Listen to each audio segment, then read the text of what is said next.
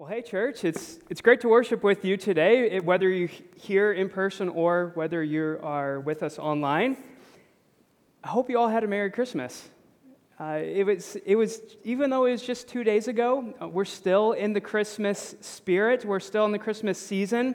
And so if you haven't been able to watch your favorite Christmas movies, there's still time.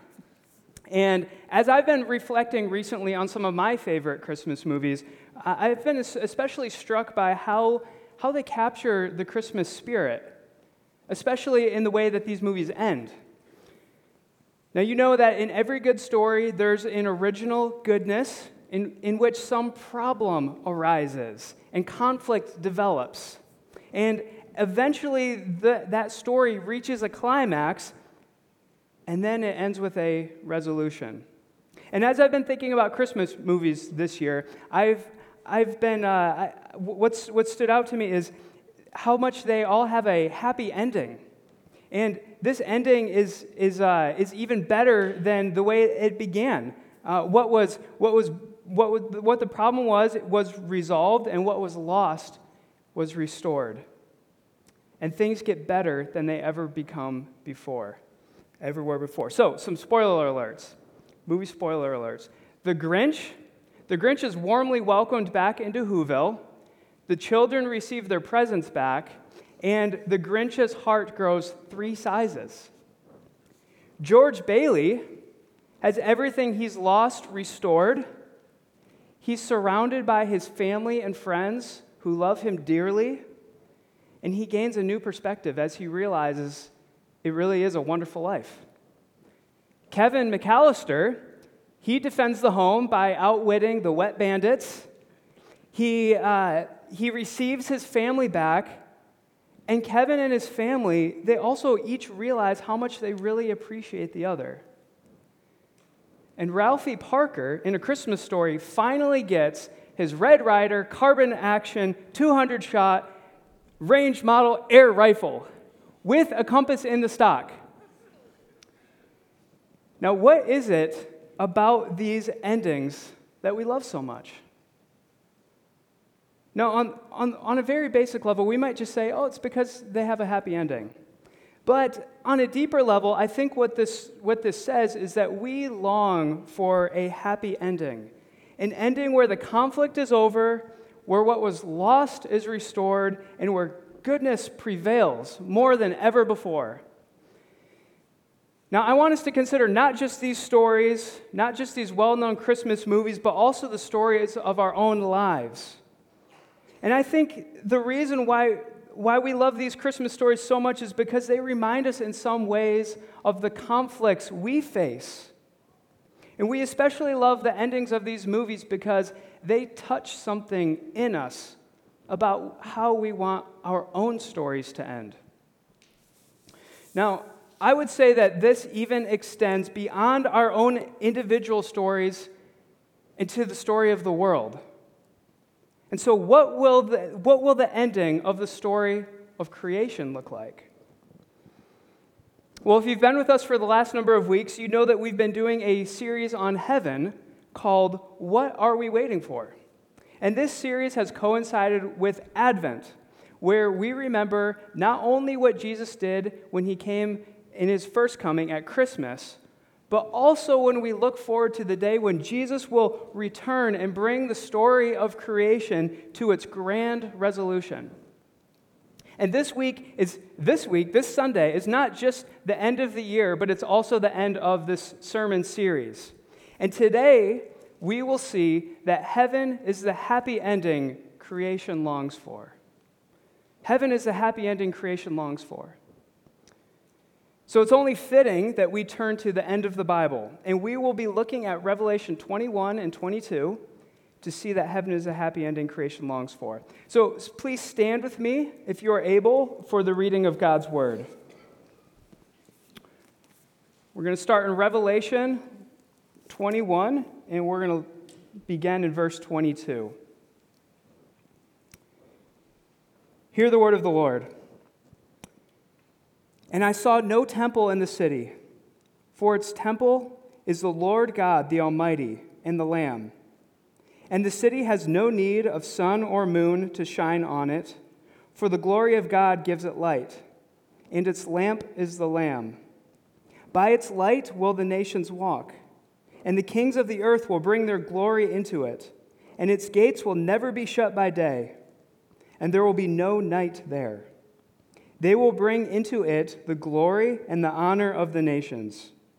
But nothing unclean will ever enter it, nor anyone who does what is detestable or false, but only those who are written in the Lamb's book of life.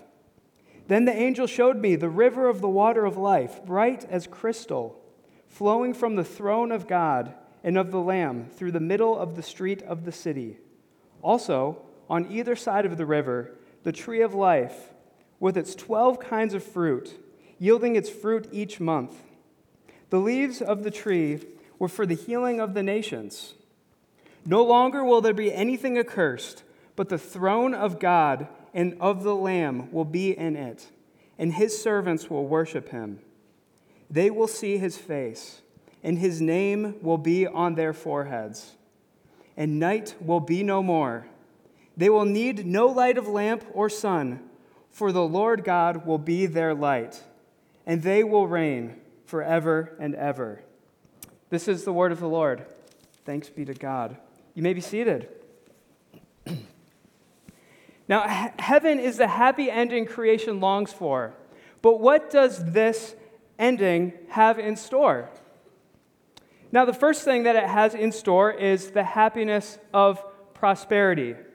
Now, please understand me. When I say prosperity, I'm not referring to the idea that Christians in this life ought to be characterized by health and wealth and the absence of suffering, or that these things must be claimed by faith, or that prosperity in this life is the primary way that God signals whom he has chosen to bless. That would be false, and that would also be idolatry. What I am saying is that in heaven there will be no place for things that cause disease or scarcity or suffering, because all things will be made new. For now, we live in a fallen, broken world. But one day when Christ returns, God will make everything new and cause creation to flourish. And so the first thing that heaven has in store is a happiness of prosperity. And as the saying goes, a picture is worth 1,000 words. So Revelation speaks in pictures and images that communicate with more texture and greater richness than words could ever communicate. And in particular, in this passage, we see the riches and prosperity of the nations of the earth.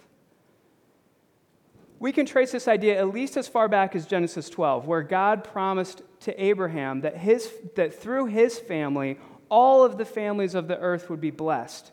And we know that in Jesus, this has in some way been fulfilled, that all the nations have been blessed through Abraham's family in the person of Jesus. But in the future heavens and earth, this blessing will be realized in its fullest sense. This is a holistic blessing that even extends to economic prosperity. Look again at verses 24 through 27. By its light will the nations walk, and the kings of the earth will bring their glory into it. And its gates will never be shut by day, and there will be no night there. They will bring into it the glory and the honor of the nations.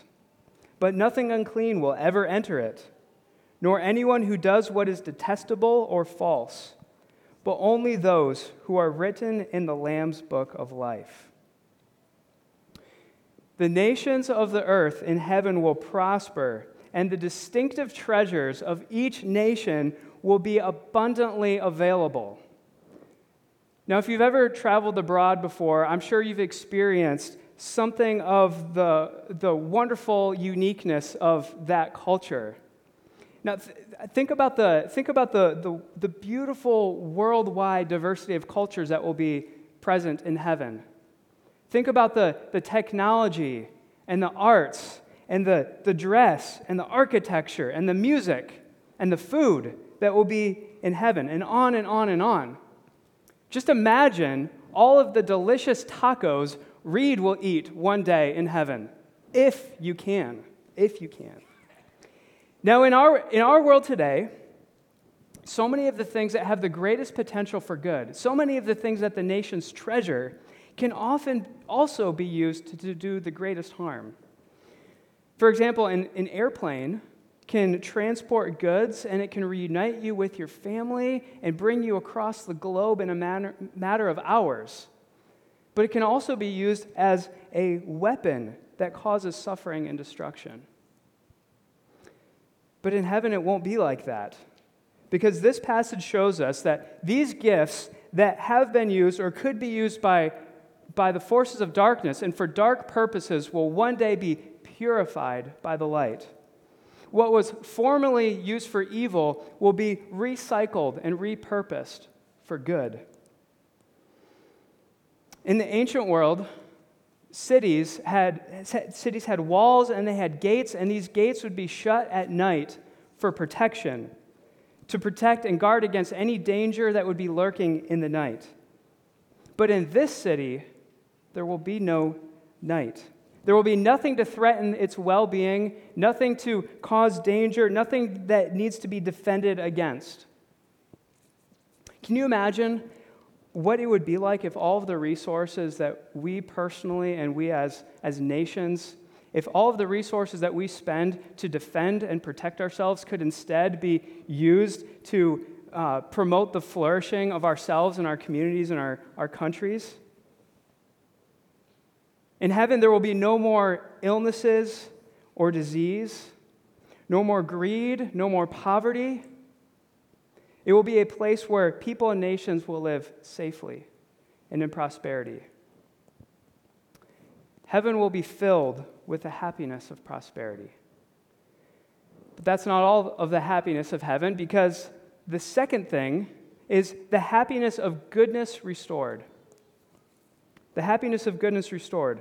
Look at verses 1 and 2 of chapter 22.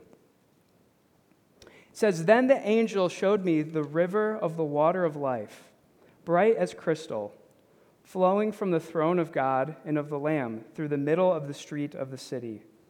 Also on either side of the river, the tree of life with its 12 kinds of fruit, yielding its fruit each month. The leaves of the tree were for the healing of the nations." Now, if you've ever read or heard the opening pages of the Bible before, you will probably notice that these ending pages of the Bible look familiar. Because in Genesis 1 and 2, we read about how God created the heavens and the earth, and how he planted a lush garden on the earth, and he put a river that ran through it that brought life to the garden and watered it. He placed the tree of life in the garden, and everything was flourishing. And humanity was instructed to work and care for the garden and was given free access to the tree of life. God saw that everything he created was good. And when God saw and created humanity, he blessed them. And this is the original goodness of creation's story. But we know from the words of Scripture and from our daily experience that this is not the world that we live in anymore. We know when we look around that creation is both beautiful but also broken. A place of delight, but there's also a lot of suffering. And we, just as our first parents, Adam and Eve, fell from this original goodness, so we also have followed in their steps. And all of creation has been tragically affected. When sin entered our world, a curse came with it. And only with great difficulty are we able to provide for ourselves. We suffer when we feel this pain in some ways every day. And even one of the most joyful experiences that there is, the birth of someone's child, happens through incredible pain. And so our world has continued, generation after generation after generation, in its groaning. As the saying goes, life is hard, and then you die. But the good news is that the climax of creation's story has come in Jesus. The plot arc has taken a hard turn for good. Heaven lies before us, and the best is yet to come. And so as the Bible begins with a lush garden, so it ends with images of a thriving garden city.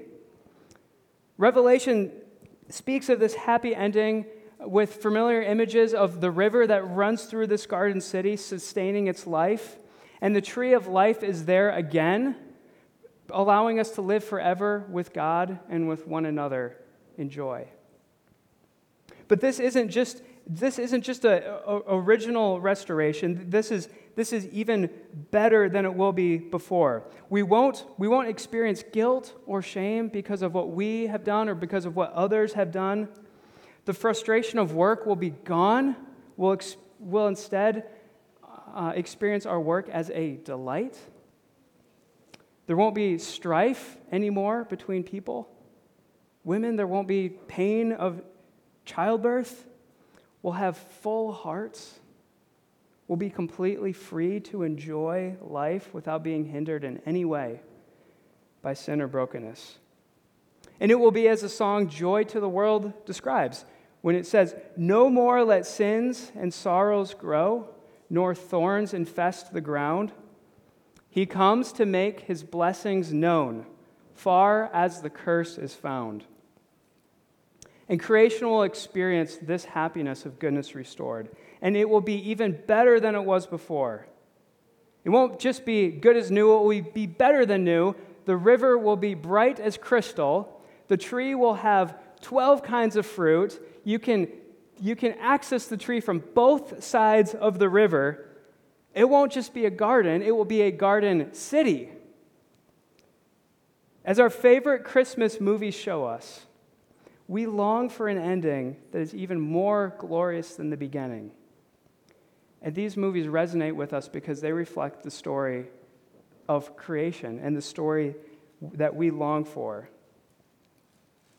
So we've seen that in heaven, the happy ending creation longs for, we will have the happiness of prosperity and the happiness of goodness restored. But the best and the happiest part of heaven will be the happiness of life with God. In heaven, there will be no mistaking what the source of all of this happiness and blessing is. Our greatest happiness will be God Himself and our lives with Him.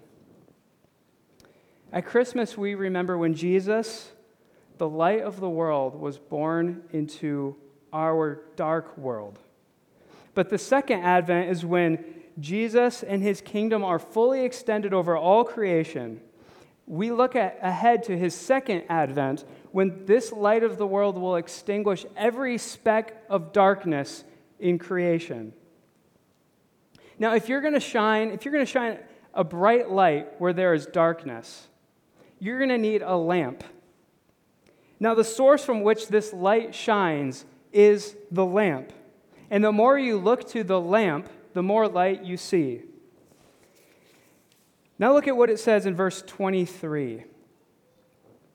It says, "The city has no need of sun or moon to shine on it, for the glory of God gives it light, and its lamp is the Lamb." What dispels the darkness and makes the sun and moon obsolete? The glory of God. But where do we see the glory of God shining like a lamp, even brighter than the sun? The Lamb. Now, I know, this is a strange image. Hang with me, though, because this is a really profound truth, and we often may have a hard time getting our minds around it. But what this is saying is that the way Jesus is victorious in life was by giving Himself to death. The place where the glory of God shone brighter than ever before was the cross on which Jesus hung in darkness. And the way that Jesus is mighty as a lion was by His suffering as a lamb. And so in this mixed metaphor of a shining lamb that illuminates a garden city, we see that every ounce of heaven's happiness comes because of what God has done in the death and resurrection of Jesus. This is amazing. This is amazing.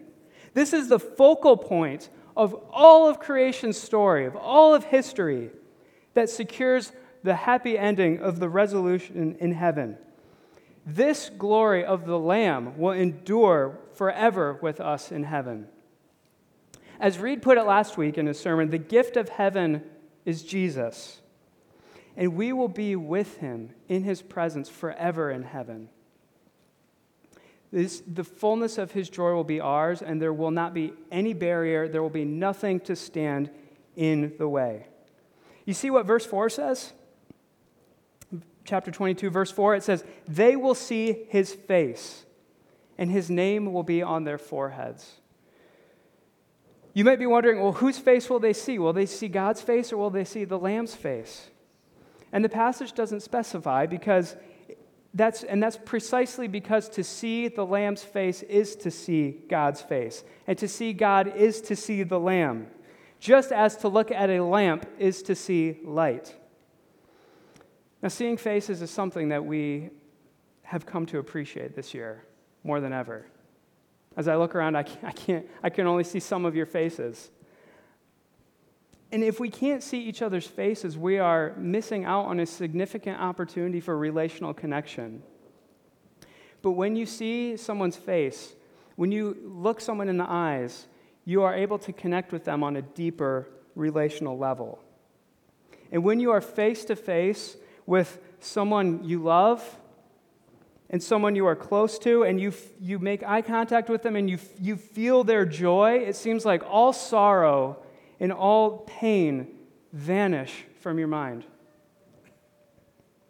And to see God's face in all its holiness and glory would be to experience something so majestic, so overwhelming in its beauty, that if we were to see it now, our hearts would be completely undone, and our hearts would burst at it.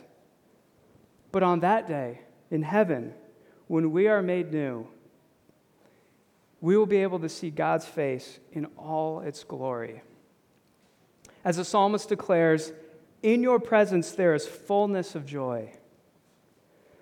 On that day, God and the Lamb will fully belong to us, and we will fully belong to him. Our hearts will be more full than we ever imagined possible. And in every activity we do, we will enjoy the presence and the goodness of God and live forever with him. This is the happy ending creation longs for. So how should we live with this end in view? Now, the first thing here's some ideas, and the first thing I want to suggest is that we hope in the goodness of God. Because even in the most epic stories, characters encounter moments where they are tempted to give up and lose hope. When things don't seem like they could ever get any better, and that holding out until the end isn't even worth the trouble.